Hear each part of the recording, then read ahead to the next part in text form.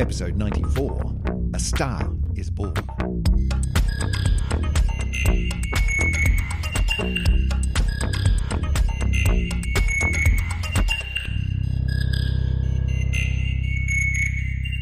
And welcome back for another edition of the Syzygy podcast. My name is Chris Stewart, and I'm sitting in the office of Dr. Emily Brunsden here at the University of York. Hi, Emily. How you doing? Hello. Very well, thank you. Good. How's your week been? Very good. On the final countdown weeks now. Yeah, it's very exciting. Those of you who haven't tuned in for a while, final countdown weeks to what, I hear you ask? Emily, what's going on? Till, I guess... Well, you don't go boom, do you, when you give birth? I sincerely hope not. But you might go pop. Yeah. Well, again... Let's hope not. I mean, it's not a sound effect that you want to hear under this. But look, Emily is going to be having a baby soon. Hence, if you look back at the last several episodes of this podcast, you might see a theme. And we're continuing with that theme again today. We started with the baby universe, and then we followed that up with first stars, or baby first yep. stars, and then we went to baby collections of stars, baby galaxies. And now we're on to, well, today we're going to talk about stars again, but not those very first ones, not the ones that we can't actually see, not the ones that we have to sort of make educated guesses about, but baby first or baby stars in the universe like now. Yeah. What do star births look like in the modern era? So baby stars now. That's what we're going to be talking about today. Yeah. Well, it's very interesting. So we've mentioned several times, I think, in the past, we were just having a quick flick through my notebook and having a look at some of the times we've talked about star formation. Yeah, I mean, I'd be amazed if it hasn't come up in the last 93 episodes. So we must have talked about it, but probably not in great detail. No. So I think actually just going through from the very beginning, and then we'll have a little bit of a deep dive into some of the more... what happens to a star before it, like, and as it's kind of collapsing, it kind of becomes this sort of pre-main sequence star or protostar. What happens in those stages before it becomes your sort of normal, as you termed, middle-aged star? Common or garden variety star. Yeah, so that's what we're going to be talking about today, is stars. Where do they come from? How do they work? All right, Emily, so we probably need to start at the very beginning, yeah? Yep. What exists before a star that we can make a star out of? So we have this wonderful thing called the interstellar medium. Mm-hmm. Now, the interstellar medium is kind of what it says on the tin, just in fancy terms. It's the space between stars. Okay, interstellar, Yep. And medium being the stuff that's there. Yeah. Yeah. Now, the interstellar medium is really interesting. It's we sort of think about space, and we're actually told quite often that space is empty, that, you know, there's no one to hear you scream, because if you scream, then there's no particles to transfer your sound, etc. There's nothing in it. That's why it's called space. If it were something in it, it wouldn't be space, would it? It's in the name. Well, unfortunately, it's not quite true. Who'd have thought that in astronomy, the naming of something doesn't quite reflect the thing that it is? I'm sure that's come up before. But okay, so if space isn't space, then what is it? Well, so the interstellar medium is just stuff between stars. Now, it's not much stuff, let's be honest. But every time you've seen a picture of the Milky Way galaxy arcing through the sky, or anytime you've seen a picture of another galaxy with like spiral arms, etc., basically anything that's not a single point of source of light, which is a star, anything that's not a star is kind of stuff that's in the interstellar medium. Yeah, when you see these amazing, I was about to say photos, I mean, that's not quite the right word, these amazing images of other galaxies and things, or even through like really detailed images of the Milky Way, it's not just pinpricks of light. Like there's other stuff there. There's glowy stuff, kind of Milky Way, milky stuff. So that's the interstellar medium that you're talking about. That's the stuff. And you can broadly break it down into two different things. There's the stuff that glows, like you just said, which is the gas.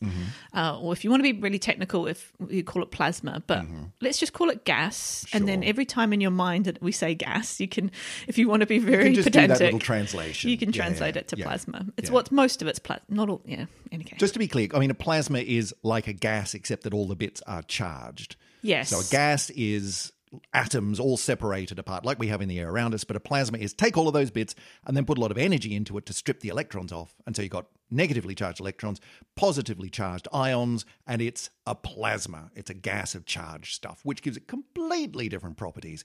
But we'll leave that aside for now. Yeah. That's what it is. Yeah, there is neutral gas as well, but broadly it's mostly plasma. So yeah, but let's just call it gas. Okay. And it's glowing because there's photons that are coming from that gas because it's been excited by something, whatever process it's been excited by. So it's emitting photons to get rid of that kind of energy. Right. Okay. And that's the interstellar medium, as opposed to the like intergalactic medium, which must be much thinner still. There's not a lot of stuff between galaxies, but between stars there is more stuff. But you said a second ago, there's not much. So, like, what's the density of the interstellar? I kind of feel like we talked about this a little while ago, but just remind us. Yeah, well, it depends on what you're looking at. So, as we said, we've got the glowy stuff, which is the gas or the plasma.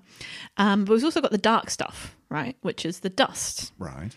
Or sometimes it's the molecular gas as well. So the dark stuff, let's just say it's mostly the dust, which if you see, again, the picture of the arc of the Milky Way through the sky, all these sort of dark tendrils and things that are going through that. There's a lot of detail. So what's the difference between dust and, it sounds like a really dumb question, but what's the difference between dust and gas? Is it the size of the bits? It's actually, it's particulate matter, so it is actually stuff. Right, so it's chunks of stuff. Like Yeah. if you look at it, it's at small enough scale. Put it through a microscope, the gas or the plasma is individual atoms or ions or molecules, whereas dust is like chunks of stuff. Yeah, and it's like things like silicates, graphites, etc. So Actual dust. Yeah, so it's not quite the same as the dust that you sort of have to take off the windowsill every sort of few Hoover weeks. up around the house. Yeah. It's actually a lot smaller than that. Right. It's you will really need your microscope to get it out. It's not flakes of skin and bits of pet hair. No. Yeah, it's about micron size. Right, okay. So, That's pretty big compared to an atom or a molecule. Yeah. So yeah, cigarette smoke is how I've always heard it sort of described. Yeah. I mean, that's not a particularly poetic way of thinking about space, but sure, let's go with that. So we got dust and gas. Now, these sort of constituents of the interstellar medium, actually, they can exist in what we call 4 different phases, or there's 4 different kind of groups of parts of the interstellar medium that you might want to look at. They're not very creatively named. I'll give you the names of the 4 first. Go on then. Yep. We've got hot, warm, cold, and interstellar clouds. Okay, all right. Yeah, I mean, that gives me a sense of what we're talking about, except maybe for the last one. So, right. Yeah. So I think it's really important to talk about a little bit just all these ones. Otherwise, if we say that stars just form out of the interstellar medium, it kind of gives the impression that they're just forming anywhere and everywhere. Yeah, they're just there. But that's not the case at all. They've got to be under these very specific environments. So the first in our categories of the interstellar medium, we've got hot interstellar gas. Yeah. Now, it's not a joke, really, that it's hot. Hot is an understatement, maybe? Hot is about 1,000,000 Kelvin. That's pretty warm. Yeah. So Which 1,000,000 goes degrees. completely against your sense of space, right? Space is space is empty and cold. We all know this. You freeze to death in space if you don't have your spacesuit with you. So how is that possible? How can you have 1,000,000 degrees Kelvin, which for those of you not familiar with the Kelvin scale, it's the same as Celsius, just out by about 294 degrees or something. So on the scale of 1,000,000, it's irrelevant. It's 1,000,000 degrees C, right? So how can you have space at 1,000,000 degrees? Well, this is just what temperature kind of is. It gets really weird when you talk about the temperatures in space, because temperature is just the speed at which the particles are moving. Right. So you can have very energetic particles at very high temperature, but not many of them. Exactly. Right. Yeah, so really low density. So if you were to sort of step out into the part of the hot into cloud gas, let's say, then you would still freeze to death, even though it's 1,000,000 degrees. That's weird. Because when you experience temperature, what you experience is like particles of air or molecules of air or whatever crashing into your body, right?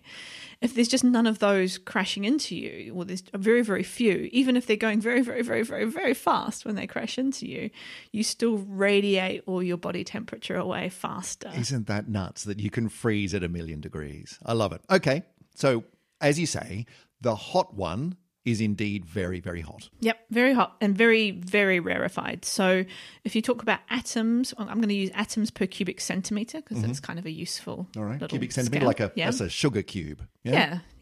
You've got about 0.005 atoms per cubic centimetre. Like a tiny fraction of an atom per sugar cube-sized bit of space. Yeah. That's basically nothing. There's fact, nothing there. You'd kind of have to go to a giant, 2 kilo bag of sugar, I think, to find one atom. Find an atom. Okay, yeah, like when we said space was empty, we were pretty close to within a rounding error. There's nothing there. Yeah. But what is there, the almost not quite nothing, is really hot. Space is weird. It's very weird. Yeah. And interestingly, this is part of kind of the space that the sun lives in at the moment. We're actually in the middle of a hot intercloud gas bubble There you are. called the local bubble. Nice. It's fascinating because it's nothing to do with us at all. Right, we just happen to be in it. We just happen to be right bang smack in the middle of it. So why? Well, the bubble we think was formed by a whole bunch of supernovae. And actually the sun's just kind of wandered in. So we're just drifting through it. It's not going along with us. We No. haven't sort of picked it up. We're just wandering through it at this point. Yeah. Right. So it's quite Cool. quite cool. There you are. I mean, I don't know what that means other than, interesting fact. I'll pull that one out at the next party I'm at. Yeah. Then we have the warm intercloud gas. Now we're just going to come down in scales now. So hot is 1,000,000. Yep. Warm could be literally anything from sort of 0 to 1,000,000 at this point. So, okay. Do you want to take a stab? I don't know, Emily, like 10,000 Kelvin. It's pretty good. About Hey? 8,000. Yeah. All right. Okay. Point to me. Yep. And then you're looking at kind of between 0.01 and 1 atom Yeah. per sugar cube for that. Okay, so that's more atoms, more tiny fractions of an atom per sugar cube, but considerably cooler. But at the same time, can we just take a pause here for a moment to acknowledge that warm is still a couple of times hotter than the surface of the sun? Yeah. Yeah. So this is a very different kind of temperature scale that we're dealing with here. Right, fine. So that's warm. Yep. Well, then we have cold. Cold.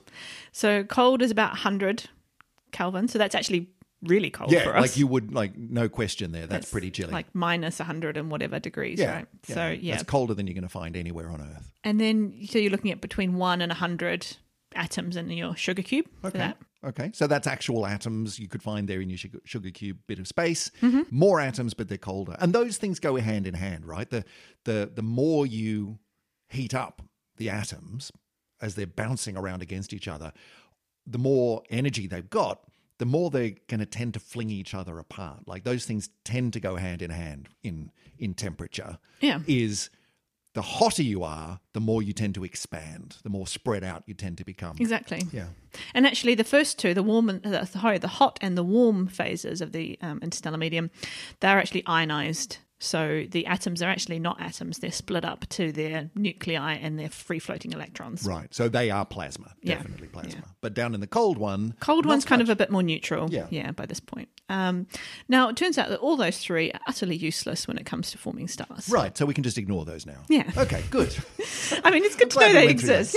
Yeah. But for completeness. yeah, so we actually come to the rarest category of the interstellar medium, which we call interstellar clouds. Interstellar clouds. And what's their temperature on this ridiculous scale? Well, quite cold. We're talking around about 10 Kelvin. Okay. So we are continuing. So they ran out of descriptors. We went hot, sort of medium, cold, super cold, uber cold. No, we're calling them clouds. Yeah. Why change all of a sudden? Why couldn't that have been the cold?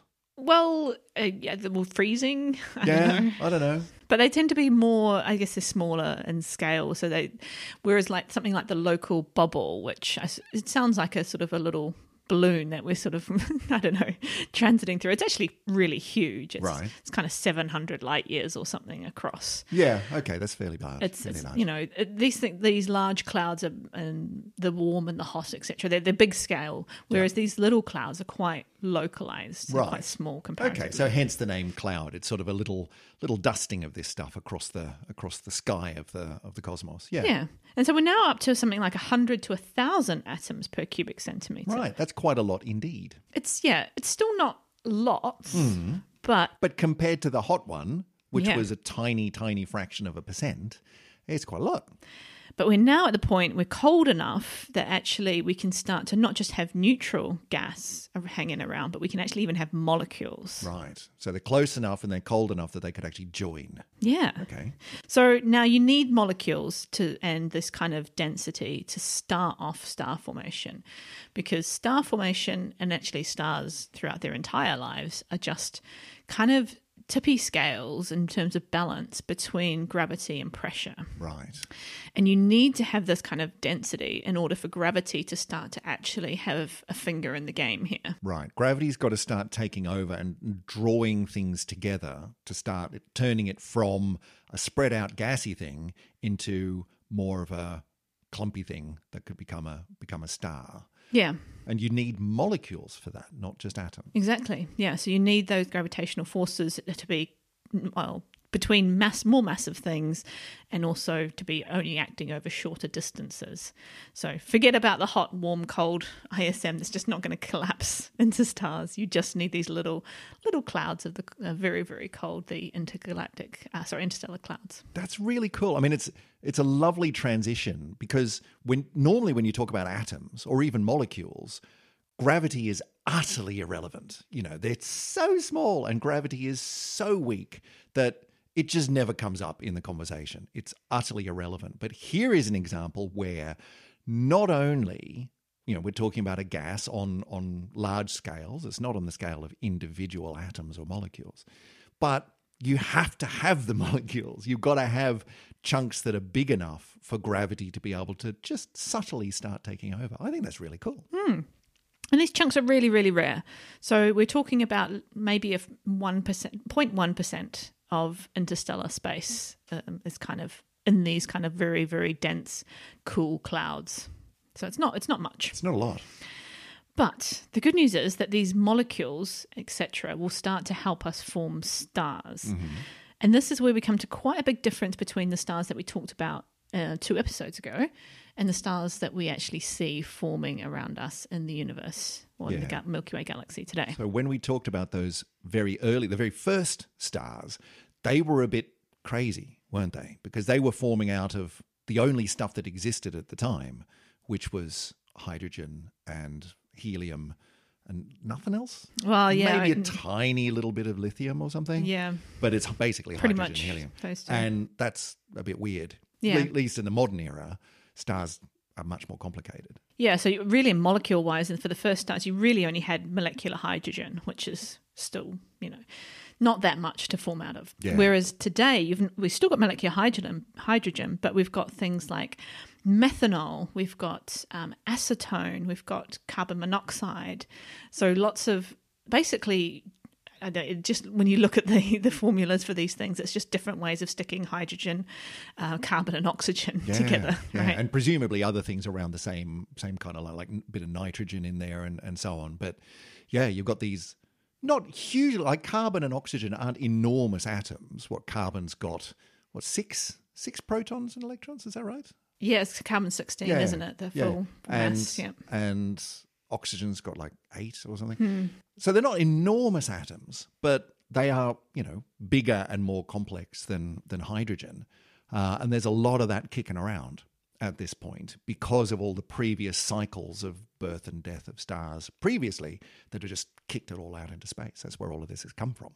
Yeah, so it doesn't take a lot of these kind of significantly heavier than hydrogen molecules to start to come together to get a lot more gravitational attraction between them. Cool. So that's your ingredients list, I guess, of what you need in order to form your stars. How to make a stellar baby. Just get a bit of, what do we call it? An interstellar cloud? Yep. Interstellar cloud filled with a bunch of different atoms and molecules and add gravity. Yeah. Yeah. And you can have a bit of sprinkling of dust in there if you want as well. That's fine. You're allowed that. Just for flavour. Yeah. So that's your ingredients. And then you can start, I guess, the gestation. Mm-hmm. So you got to start off small. You start with these gravitational interactions between individual molecules that then start to come together, stick together. And because this cloud is very cold, it doesn't have the opposing force to kind of stop things sticking together with gravity. So an opposing force would come from pressure, which generally is related to temperature in these clouds. So the higher temperature, the higher pressure, because the atoms are moving very quickly. These atoms are at 10 Kelvin. They're not going anywhere. Right, okay. So, I mean, when they're at high energies, if they do come together, that's bashing together, there'll be a big exchange of energy. They'll bounce off again, right? As you might expect. Boing, off they go because they've got lots of energy. But if they're very cold, they might just sort of bump against each other, and maybe other things will say, "Oh, you're quite close to me now. I'll stick around." And that can take over at cold temperatures where it wouldn't at high temperatures. Yeah, so you get this kind of collapse happen. Now, these clouds are sort of fairly large. They're depending on whether you want to be a molecular cloud, it's called, or a giant molecular cloud. So a molecular cloud will be kind of 1,000 times the mass of the sun. A giant molecular cloud, maybe 100,000. Okay. So But, it's just a matter of scale there, but it's the same stuff. Big molecular cloud or small molecular cloud, it will clump down into these smaller parts, right? So you don't get sort of one enormous cloud collapsing all at the same time. You get parts of that cloud which were just randomly a bit more dense than the others, and those little parts start to sort of clump down into what will eventually become stars. Okay. And that's where we start coming into the realm of the protostar. All right. So we've begun. We've got our ingredients. Gravity's taking over, and it's collapsing down in these particular regions, which just, there's no rhyme or reason for it. It's just, it happens to be a bit denser there, and that just takes over and goes out of control. Great. So what then defines protostar as opposed to that region's just a bit more dense? Yeah, well, we do actually have a reasonably sensible definition, actually. Good. I like it when definitions make sense. I mean, no definition's ever sort of concrete and solid in astronomy. But you can't ask too much, but let's go. What have we got? So we actually want our core to be about 1 million Kelvin of this clump. Okay, so as it's collapsing down, gravity is pulling things closer together, and that's increasing the temperature because there's a force acting on it, which is pulling everything in, but that means that they're going to be bashing against each other more and more and more. And as you're constricting it into a smaller space, the temperature is rising. Yeah. Yeah. Or if you like to work in energies, you can say that the gravitational potential energy is being converted to thermal energy. Right.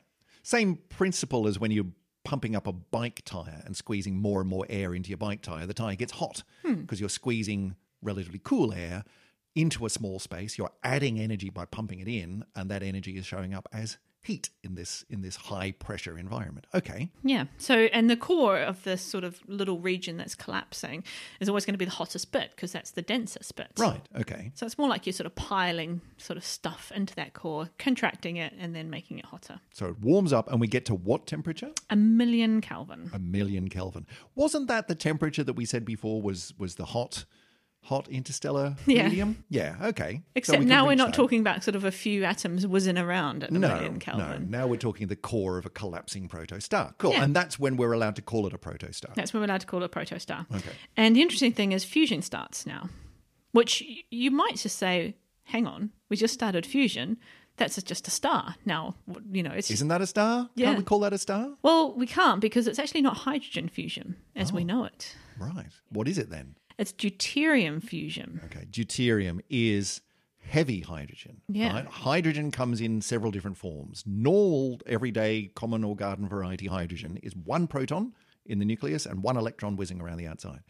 Hydrogen's always got one proton. That's what makes it hydrogen and not something else. But it can have one or two neutrons with it as well. So hydrogen is one proton. Deuterium, proton and neutron. Yep. Tritium, proton, neutron. Yep. Yep. Okay. So we've got some deuterium kicking around. Yep.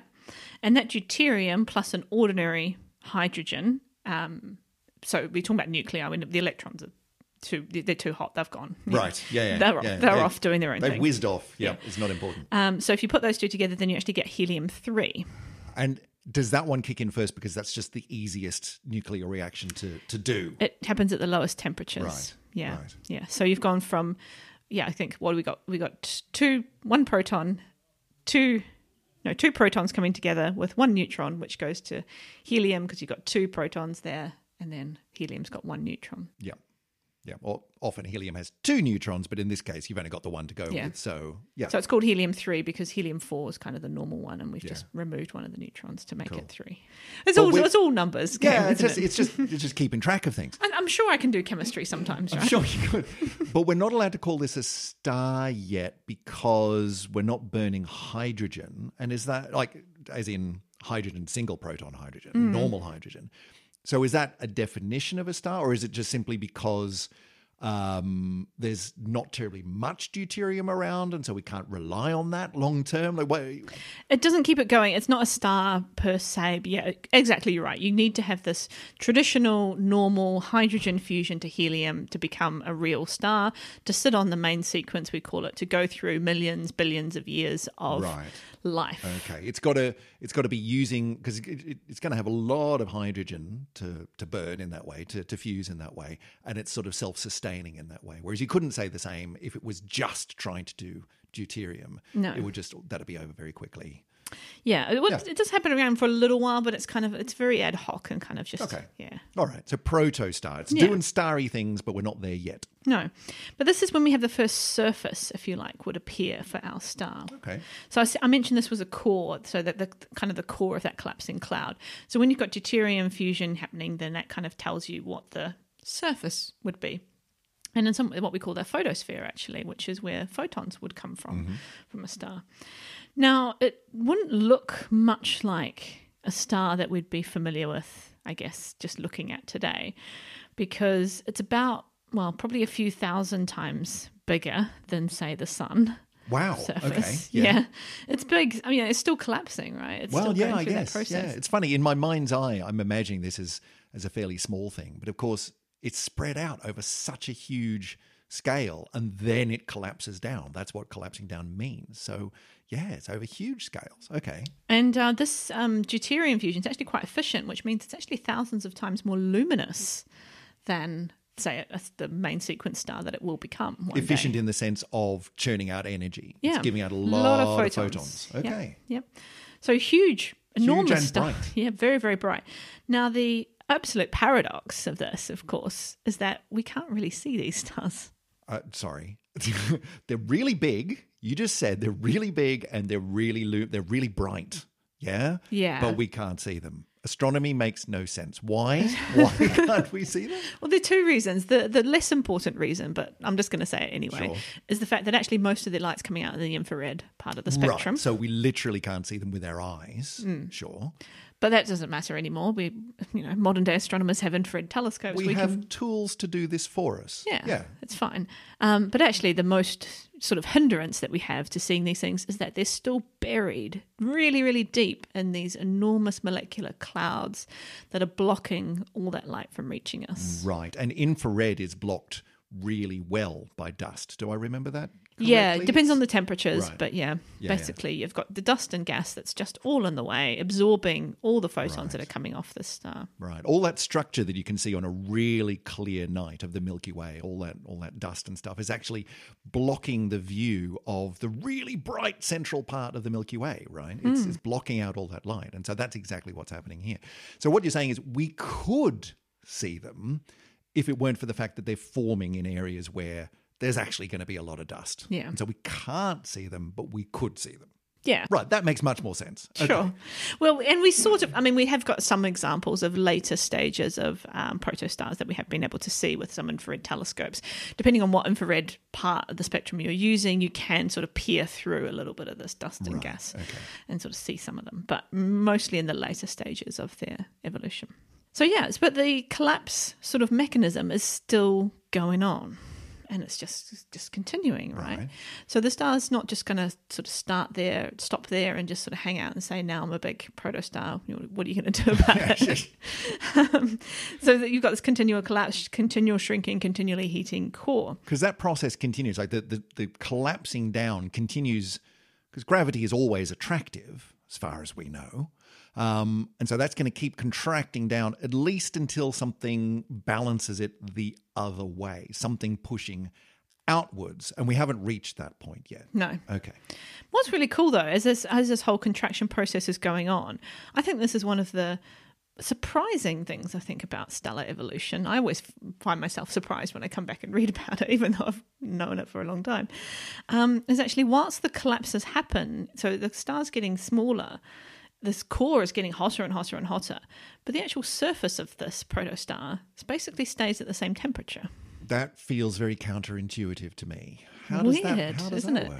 It's a very cool little piece of astrochemistry, let's call it, where you actually have a thermostat on the surface of your star regulating the temperature. And the little thermostat, the little sort of ion that's doing this is actually H- or negative hydrogen. What? H-? What's that? Hydrogen with an extra electron. Oh, I didn't even know you could do that. That's not something you normally come across with hydrogen. Hydrogen is normally proton and electron. And if you do anything with the electrons, you rip it off, right? And it just becomes a proton. It's a hydrogen nucleus. It's just a proton. So H+. But you can add another electron to an atom to make a different kind of ion, make a negative ion. And sometimes that's the thing that the atom wants to do, because electrons often want to make pairs when they're around atoms. And so if your atom doesn't normally have a pair of electrons where it likes to have a pair of electrons, and it can just whip in another electron and form a negative ion with an extra electron. You never hear about that with hydrogen. Well, that's weird. It only happens under like certain conditions, certain temperatures and pressures. So it doesn't happen kind of in the laboratory around us today. Yeah. But so this H- ion that you've got sort of kicking around, what happens is that controls the temperature. So if the star's surface starts to get a little bit too hot, then the whole thing becomes rarefied, and actually your H- starts to disappear. Right. And so then when it becomes rarefied, the energy can escape really efficiently, and so the whole surface cools down, and then it kind of collapses back down to its original size, original temperature. If you go the other way, if you get a bit too cold, then you get too much H- being produced, then you get kind of the opposite effect. So then it starts blocking the energy from escaping from the star. So the star starts to heat up, then it comes back up to its... expands out. And yeah. That's crazy. That may well be the first time I've ever heard of H- being a thing that does something. I'm sure any chemist listening to this is now yelling at me going, no, Chris, there's all these other applications. But that's wild. I've never heard that. That's crazy. I do need to go check now because you've now got me really confused. I was sure it was H- with two electrons. That sounds plausible. It's not just electrons themselves. Can't be just electrons themselves. Listen, if Emily's got that completely wrong, look, it still makes a great story. And you can email us and tell us. That'll be fun. The thermostat's there anyway. So Sure. It sits there and does that. Yeah. And let's say, which is for the really sake of cool. an argument, it is H- doing a thing. Yeah. But the point is, that's really cool. The star's surface temperature doesn't change, but the interior, of course, is just heating up and more and more and more and more. That's crazy. Cool, huh? Yeah. Love it. All right. So we're collapsing down. Yep. And keeping the surface temperature bizarrely the same as we go down. But the core is getting hotter and hotter and hotter. Yep. Which means, presumably, we're getting closer and closer to being able to fuse other stuff than just the deuterium and the hydrogen. Yeah. Now, we've got a few little steps to go along the way to get there first. The first thing you might want to ask, well, what if you don't have enough mass? What if you'd never get hot enough to do anything else interesting in terms of so being the collapse could still continue, but it's just there's not enough stuff there. The temperature's increasing, but it's just not enough, right? It's like a car trying to turn over, trying to start the engine, and it's just not getting there. So what does happen? This is the origin of our brown dwarf stars, or failed stars. So brown dwarf is already a bit sort of wonk wonk.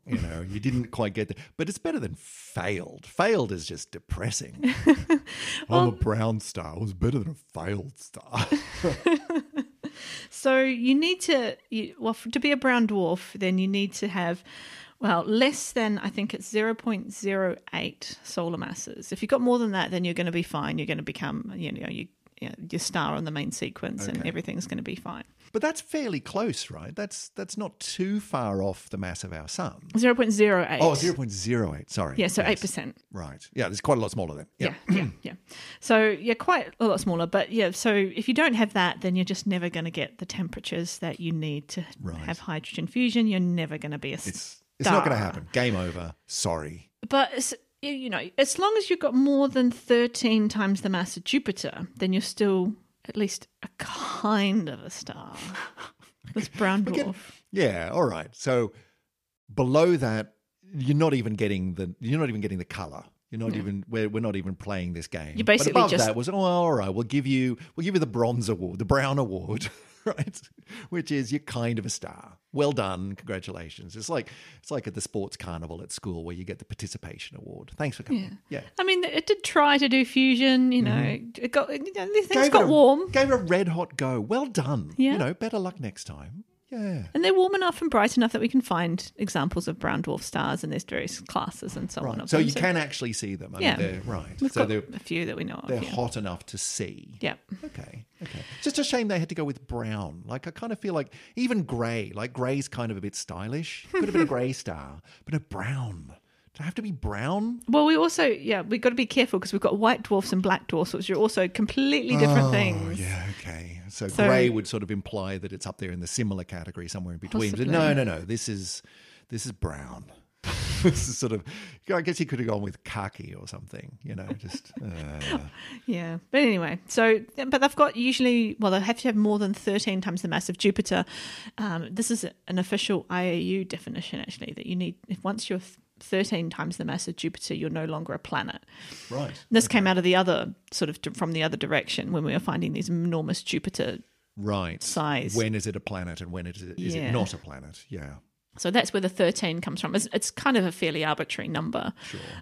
But, so you're not a planet anymore if you're 13 times the mass of Jupiter. Right. But you could be 12 times the mass of Jupiter and still have a little bit of fusion going on. You can, yeah. But we're just officially going, no, look, I'm sorry. Just stop. Just stop. You're a planet. Yeah. Give up. Basically. Yeah, okay. Anyway, so that's the origin of those stars. But let's go with the scenario that you have got more than... Sure. Let's say 0.08 times the mass of the sun. More than 35 minutes into the podcast. Let's actually get to stars. Okay, yeah. Well, we're only going to get proper stars at the end of the podcast. I hate to be a spoiler here. Fair enough, yeah. But anyway, so I guess you could almost call protostars this kind of gestational period because there's an event which is a little bit like a birth, I guess, when it can happen with you've got your stars and you can have your... even though you're not a fully fledged, full hydrogen fusing star, you can have what I think is probably analogous to a birth by the point where you start to switch on something called the protostellar wind. Protostellar wind. So we've got a protostar, now we've got protostellar wind. Yes. In terms of our analogy to actual human babies, the wind normally happens after the birth. But okay, we'll go with this. Yeah, I mean, it's not particularly like a wind in terms of a gentle breeze, let's say. I mean, this is something... Mind you, neither is a baby's wind, but you'll find that out. That's a surprise for you. Protostellar winds are pretty nasty. Yeah. So they're kind of these enormous... so we have the solar wind that I've mentioned several times with Parker and so on. It's this kind of outflow from the surface of the sun of particles, charge, etc. That's then, blasting through the solar system. Yeah. Kind of that, but like a million But times on stronger. steroids. Yeah, so you've got this Why is huge... it so violent? What's going on? I mean, in my mind's eye, I'm imagining something which is not yet, hasn't formed a star yet. It's very big. He says very big. It's very bright, even though we can't see it. But I don't imagine something which is really violent yet. It's still collapsing down. Where is this all coming from? Well, we need to zoom out a little bit in terms of our point of view, because we've been talking about the surface of these protostars. We actually haven't been looking at what is beyond that surface. Right. And beyond that surface, we've still got an enormous disk of material from the collapse that's still kicking around, contributing mass to the protostar. We've also got, at least in many, many cases, an enormous bipolar outflow. Ooh, it sounds cool, but I don't know what that is. What is that? Jets. Right. But why? Why are you getting jets? Well, so you've got anything time you've got a disk and you've got infall material onto that disk, if you throw at least a couple of other kind of bits of physics in there, some magnetism, for example. Magnetism messes everything up. Yeah, it's really hard. Yeah. But anyway, you end up with these two jets which are pointing perpendicular to the disk from the top and the bottom of the star. Right. So this is, you've got to imagine a whole bunch of gas and dust, which then starts swirling because we're collapsing down, and any bit of rotation gets faster and faster and faster. It's the whole ice skater thing. You start pulling your arms in as an ice skater, you go faster and faster. But that means that you've got all of this stuff, a lot of which is charged. Anytime you've got charged stuff whizzing around, you get magnetic fields. And the faster you go, the bigger the magnetic fields. And those magnetic fields will be perpendicular, along the pole of the direction of spin. And so what does that do? It sort of throws up material, that the infalling material gets caught up in all these magnetic fields. It's a little bit like a dynamo. We don't actually understand the full set of physics behind it. So it's not just me being vague because I didn't bother reading about it. Come on, Emily. There is quite a lot of really physics that goes into this that we're still not quite sure of. I've spoken to a few astronomical people who deal in magnetic fields, and they just look confused all the time. It's really hard stuff. Yeah. But the output is that you get these two jets coming out, which are throwing out material and radiation back into the environment of the star. And this is a common thing for anything which is spinning like that, presumably on all sorts of scales. But I mean, you hear about them with things like, neutron stars and stuff like that, which are very, very compact, very rapidly spinning, very big magnetic fields that are shooting these sort of jets off, and we get things like pulsars and stuff. But it's even happening at this scale with protostars. Happens with black holes, whether you're talking about black holes the sizes of stars or black holes the size of billions of stars in a sort of the middle of a galaxy. So there's lots of examples of these very extreme sort of environments. But yeah, this is just the one that little baby stars have. Right. And so this would be maybe the baby star having a good old kick, really kicking away there inside before it's born, but getting a bit angry anyway. Yeah, definitely. Yeah. So these jets, it seems to be quite a variety of these types of jets. But remember that when we talk about these protostars and even the following pre-main sequence stars we're going to get into, we actually don't have a huge sample of them that we can observe. And the reason is not for lack of trying, again. Right. And it's not because they're not out there. I mean, there must be enormous numbers of these things because we know that there's a lot of stars happening all over the place. It's that you can't see them. Yeah, well, so it's a bit of both. So you can't see them, but also they're kind of very short-lived. Oh, okay. So you don't have a lot of time to catch them in terms of astronomical time. Stars that live for billions and billions of years, well, hey, we're going to see loads of them because they're just hanging out doing their thing for billions of years. Sure. Whereas these, we're talking about maybe tens of thousands to up to 1 million years of the star's early lifetime. Which is not a lot in billions of years. It's not a lot. Yeah. So if you took like 100 random stars of random ages, then you're only going to have maybe one that's in this if you're lucky. Yeah. If you're lucky. Because that, really as a fraction of lifespan, is not even 1%. No. So you'd be lucky to even find one. Yeah, you probably have to go to like 1 million stars, actually. Right. Yeah, okay. I can see how that would be a problem. Yeah. So we have some examples of these. But anyway, for the jets, some of them seem to be kind of slow and a little bit disorderly, the jets. So maybe those stars are just... bit of a lazy kick. Yeah, the chilly out ones. And some of them are very much the opposite of that. Right. And they're very, very violent. They might have jets coming out hundreds of kilometres per second, lighting up the whole region around them in these quite stunning objects. So is that where, when you see these amazing images from your Hubbles and so on of these nebulae which are just glowing in the most amazing ways, is that what that is? Is that what it's all part of it? Yeah. So you can see the jets. They're called, and these jets which have little knots in them as well, are called Herbig-Haro objects. That's a good name. Yeah. Yeah, well, you can guess who they were named after. So you can see, and they also seem to be embedded in these reflection nebulae, which means that all the energy that's coming off the star is going into the surrounding stuff that didn't make it into the star and causing it to glow and be really pretty as well. Are there any like classic examples of this? What should I put as the chapter art here? There are some. I didn't write down the names of any of them. They're not like the best names, I'll give you that. Okay. But yeah, we'll find a couple and put them in the pictures. Have a look at your podcast player right now if you've got the ability. Yeah. So you got these jets and so on. Now this is all part of the protostellar wind as well. Basically, these things are getting sort of kind of a little bit uppity, a little bit violent at this point. And then they start their full-on protostellar wind. Then that's when they start to really blow away all the material that hasn't fallen into the disk or into the star itself at this point. And how is that happening? I mean, what you've described is jets, which are sort of going, I'm imagining sort of, north and south pole. But how are you getting it blowing away stuff around the star as well? Well, it's kind of, again, it's all linked to the magnetic fields. Right. It's a similar situation with the sun. The sun's outputting these particle winds in all directions all at once as well. So, right. So the magnetic fields are just so nuts that we're not talking polar anymore. It's everywhere. Oh, yeah. We're just going to really mess you up. I mean, you do have a polar, like, sort of preferential part of it. Sure. But yeah, it's all a bit of a mess. We're not fussed. We're going to go everywhere. Yeah. So you've got these big particle winds of stuff being blown off the surface of the star. That starts clearing out the region in which it was living in. So whilst your protostars were sort of firmly embedded in these very difficult to see regions, this is why I call it the birth, because in a sense this is where the star emerges from this cocoon of gas and dust, and you can actually see it. How does it make you feel about what's about to happen to you? It's not a good analogy. Well, to be fair, what I'm going to go through is hopefully a lot less energetic. Well, we'll see. Yeah.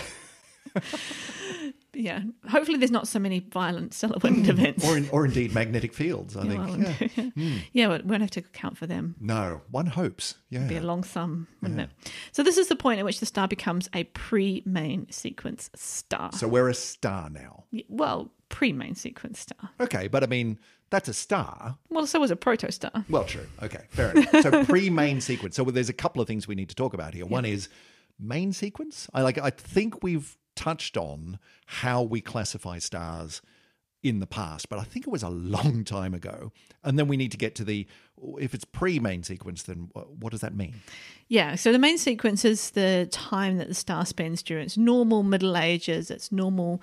That's from the time that it first kicks off starting doing hydrogen to helium fusion all the way through to the end of its life, basically when it stops doing hydrogen to helium fusion. Okay, so that's like the stars, it's finished school, it's gone and got a job, it's settled down a bit, it's got hobbies that it likes to do on the weekend. It's just having a life, right? It's getting on and it's doing its thing, and that's main sequence. Yeah. But pre-main sequence.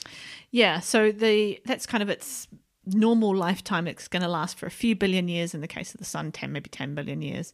But pre is kind of just the last little few steps that it needs to take to get to that point. Okay, so we're going to talk in this particular episode as the star's well and truly there when it reaches main sequence. Yep. Okay, so what has it got to do to get there? So it's still got to contract and heat up. It's still got to get to a core temperature. So our switch on is at 10 million Kelvin. 10 million Kelvin. And switch on of what? Hydrogen fusion. Right. So and that's what we're aiming for. You're a star. You're on your own. Well done. Yeah. Well done. You're fusing hydrogen. You got your little box, your suitcase. You're out in the world, right? Right. And so you need really high temperatures, 10 million to do that. Yeah. But that process, that fusion process of hydrogen and hydrogen, puts out a lot of energy as well. And once you're doing that, once you reach that point, then that can keep going. That's the idea? Yeah, exactly. It'll be on its way and you don't have to worry about it anymore. As you say, it's got its job. It's settling down. It's mowing the lawn on the Sunday afternoon. It's fine.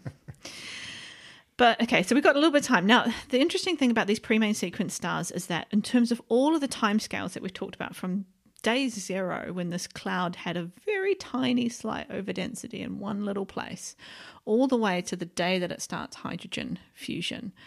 The next stage we're going to talk about actually only accounts for about 1% of that time. Right. It's going to happen very quickly, but it's really, really important. Yep. So it's fast, but it's really big. Okay. Yeah.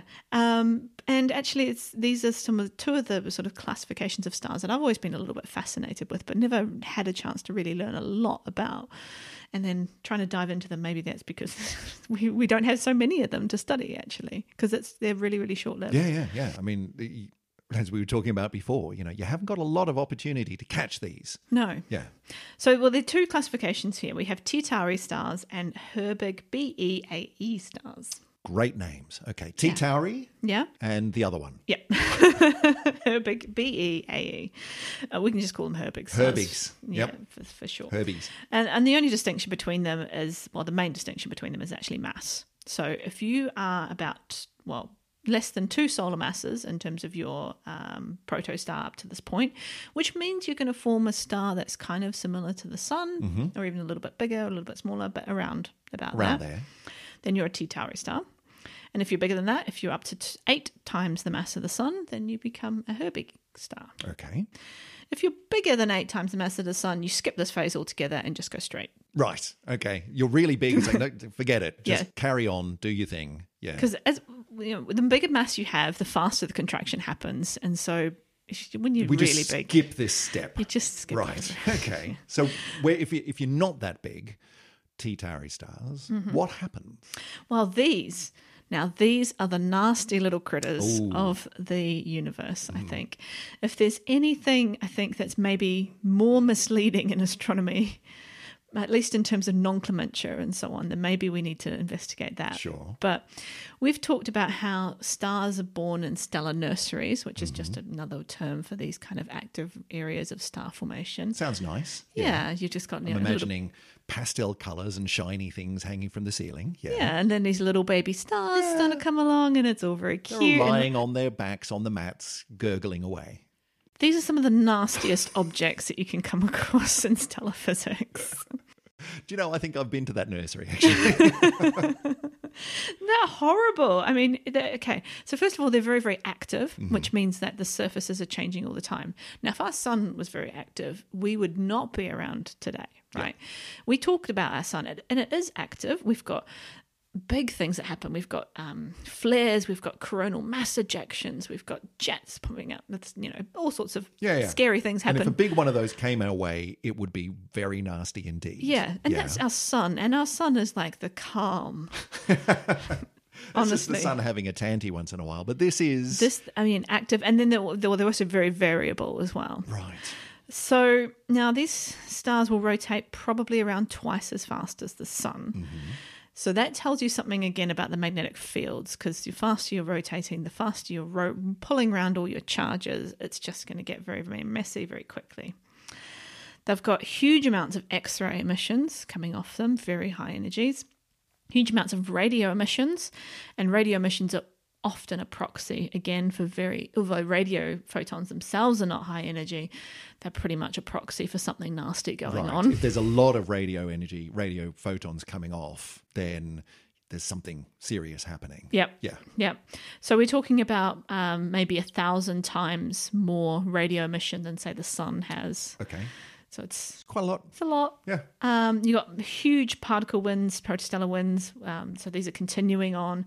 You've got huge spots coming across the surface of the star. So which is what? What is a spot? What is that? So they're active regions. If you think about sunspot, right? They're usually quite tiny in terms of the surface of the sun, but all it is it's a darker patch that's on the surface of the star that comes from the fact that is a very slightly cooler area. Mm-hmm.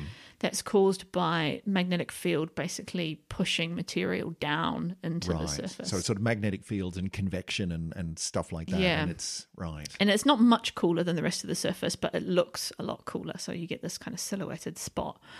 So you might see sunspots. If you're very lucky, we get naked eye size sunspots, which... Don't look at the sun. Yes. When we say naked eye, that's not what we mean. If you use a proper solar telescope or a proper solar filter to protect your eyes, then occasionally we get a spot that's big enough to see. I've seen one. Yeah, but once. Normally they're much smaller. Yeah, you just can't see them. Yeah. These things are massive. Right, which is an indication that the surface is in turmoil. There's a lot going on. You've got flares, you've got these winds. It's just horrible. It's just a nasty little piece of work. I'm getting a picture here. Yeah. So it's quite interesting because actually and they can, although we say they're very short-lived, this, depending on how massive the star is, if they're a low mass star, even kind of 1% of their contraction time can actually be a while, right? It can be a few million years. Okay, yeah. And if you are some poor planet trying to form around one of these stars... Well, trying to form a planet over here. Do you mind? And just, It's sterilization all the way through. Geez. It's just, yeah. Yeah. The bad news is also that the low mass versions of these T Tauri stars actually don't get a lot bigger, a lot better when they get onto the main sequence. Great, good. They still stay not as violent, but still pretty violent. And Started off having a tantrum, and that just carries on through. yeah. Excellent. So if I can make you a little bit sad about James Webb particularly, turns out that we're going to be looking for these planets around really low mass stars that have been through, first of all, this T Tauri phase and may well be still sort of fairly nasty environments. Even if we find the planets, they're not really going to be great to go live on. Hey, we found a planet. Oh, it's gone. Forget it. It's just going to be a lump of kind of radiation blasted rock. Still, I'm sure we'll learn lots. Yes. Jeez. That is a bit depressing. Okay. But anyway, so those are your T Tauris. Yep. Then we sort of know a reasonable amount about those because we understand a little bit more of the physics of the way that the magnetism works in these. And I'm not going to pretend I do, but other Someone people does. do. Yeah. Other people who are paid money to do that. Yep. The other ones, the Herbig B, E, and AE. The B and the A actually just tell you what type of star is going to come at the end of this. Okay. So we have a stellar classification scheme where we have a bunch of letters that we assign to different masses of stars especially when they start on the main sequence. So, And I'm sure that sequence of letters is perfectly rational and makes perfect sense. it was once upon a time. Well, it's just a historic thing. So when we first started looking at stars and trying to classify them, put them into boxes, we said, okay, these ones all look the same. We'll call that box A. These ones look the same. We'll call that box B, etc. How'd that work out? Well, yeah. When we didn't understand the physics of what we were doing, we were just putting stars in boxes. Yep. Cats and dogs look the same. Put them in a box. The same thing. Yeah. So, and I mean, there was a lot more for, we're talking about 150 years ago that this was happening. You can forgive them. When we first started doing, or even 100 years ago when we first started doing spectroscopy. But since then, we've actually figured out, oh, right, that's what that box means. That's what that one is. This box is hotter than this box. So if you range the boxes back in order from the hottest to the coolest, then you get O, B, A, F, G, K, M. Well done. Well done, everyone. And some of them had to be added a bit later, as you can probably guess from the O and the M. But still, 100 years ago, well done for doing anything at all, I think. Yeah. So, yeah. So our sun sits at the G. So the T Tauri stars that we talked about are going to be basically making the F, the Gs, the Ks, and the Ms, the cooler sort of end. And it's these Herbig ones that are going to be making the Bs and the As. The Os just don't even bother. Right. they just skip this phase. Right. So that's where the B and the A comes from. Okay, anyway. fair enough. So yeah, now I had a look into these, and yeah, we don't know really as much about these stars as we do about the T Tauri stars. I think it's fair to say. We have a sense that they're powered by not quite the same magnetic accretion process that the T Tauri stars are, but it's unclear exactly what then that process should be. Is part of the problem that because they're bigger, this phase goes faster? The bigger you are, the faster it goes, and so you've got even less chance of spotting any of these doing this thing. Yeah, we only seem to have a small handful of these kind of objects to study. They seem to be less variable in terms of their brightness. Okay. Don't know why, but yeah, they're not quite as nasty. They've got hotter disks because they're hotter stars. Right. Because they're bigger. Yeah. But apart from that, they're a bit less magnetic maybe, but They're not chucking as big a tanty, but they're still a bit violent. So if I was going to put my, planet, choose which one I'm going to stick. If you could. Yeah. You choose one of these. I think I'd choose, one of these. I mean, doesn't mean the star's going to be nice for the rest of its life. These are No, quite but at hot least stars, for a bit of a breather. You go, look, well, just give us a second, all right? Can you just stop? Yeah.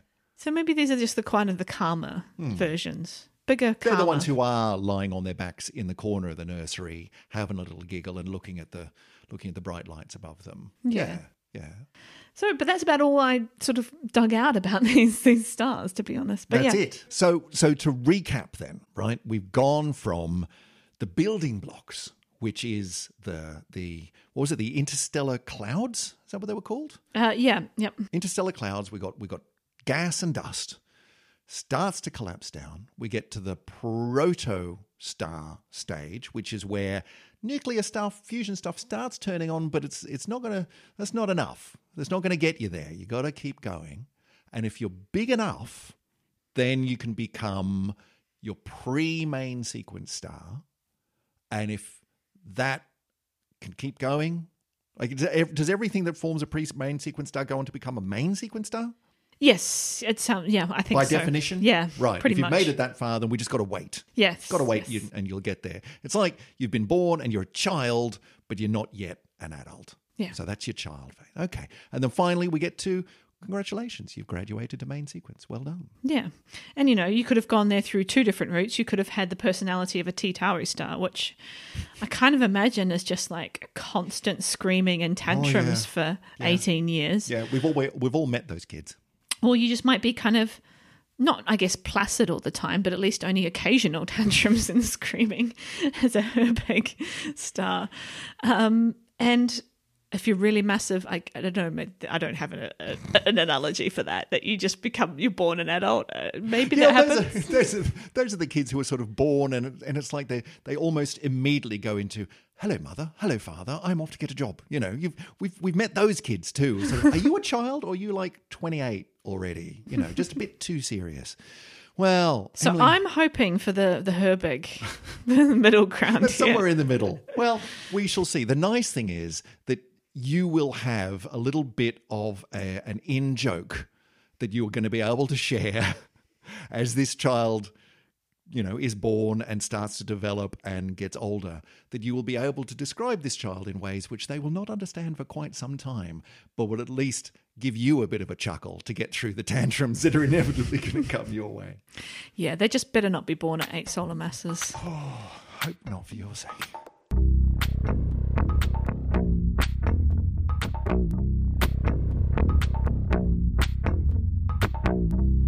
Well, thank you, Emily, for that tour through the creation and torrid birth sequence of stars.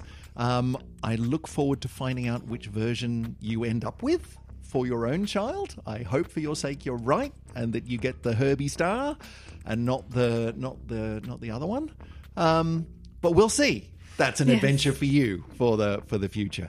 Listeners, if you want to get in touch with us and write in for a suggestion for a future show, if you've got any ideas about other baby universe topics, or indeed anything else that's on your mind that you want to talk about, then you can get in touch with us in a whole bunch of different ways. Emily, name one. You can get us on Twitter. Indeed. How? At SyzygyPod. Now, that's an at symbol, which is like an A with a little curly thing around it. I think the internet's been around long enough that people are familiar with that but one. I'm not very good at it yet. And then it's SYZYGYPOD. That bit you're very good at. Nicely done. We are in other places as well. Yes. In fact, if you actually, I'm going to do this. If you actually just put SyzygyPod into Google, I reckon you'll find the other social media streams pretty quickly. There can't be many other combinations of those letters in that sequence that leads to anything but us. Yeah.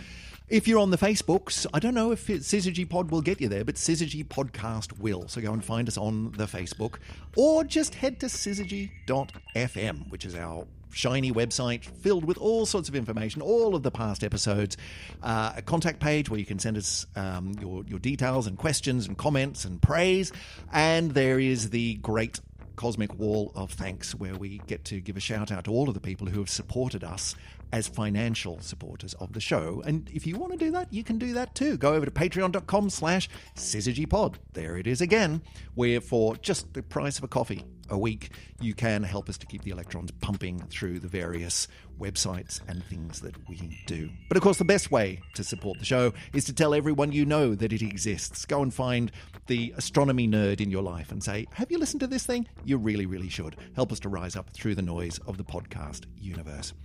Otherwise, we'll be back again next week, all willing. We're sort of into that phase now, Emily, where I don't know how many shows we've got left. There's about a big 95% chance we'll still be here next week. All right, I'm going to go with those odds. Any idea what the next one should be then? If we've just done Baby Universe, Baby First Stars, Baby Galaxies, Baby Modern Stars, what's next? I have an idea, but I'm going to keep it for secret. Going to keep some things a surprise, you see. Okay. Tune in next week to find out what the next baby-themed podcast is. Emily, I will see you in a week. See you later. Bye, everybody.